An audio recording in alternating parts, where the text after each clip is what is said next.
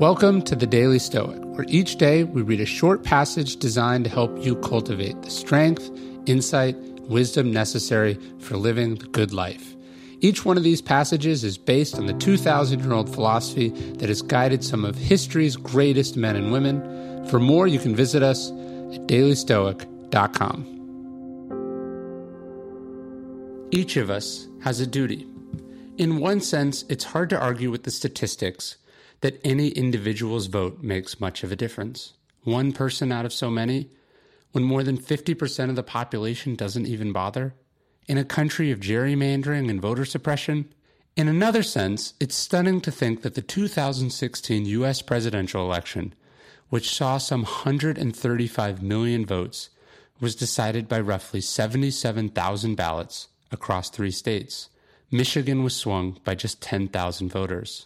But to this argument, the Stoic would scoff. Whether your vote counts or not is not the reason that one should engage in the democratic process.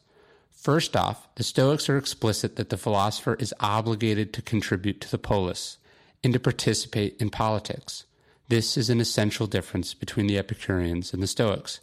But more important, the idea that one should only do something if their preferred outcome is guaranteed violates just about everything we talk about here. As Marcus Aurelius wrote, "You must build your life up action by action and be content if one achieves its goal as far as possible, and no one can keep you from this." Which is to say, the act of casting your vote is in your control. Who gets elected is not. The latter is not an excuse from the duty of the former. Think about how dangerous the logic of non-voting would be if extrapolated out.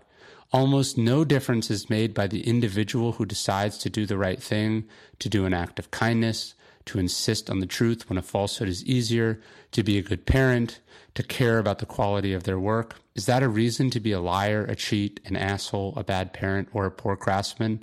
Of course not. And imagine what the world would look like if everyone insisted that it was.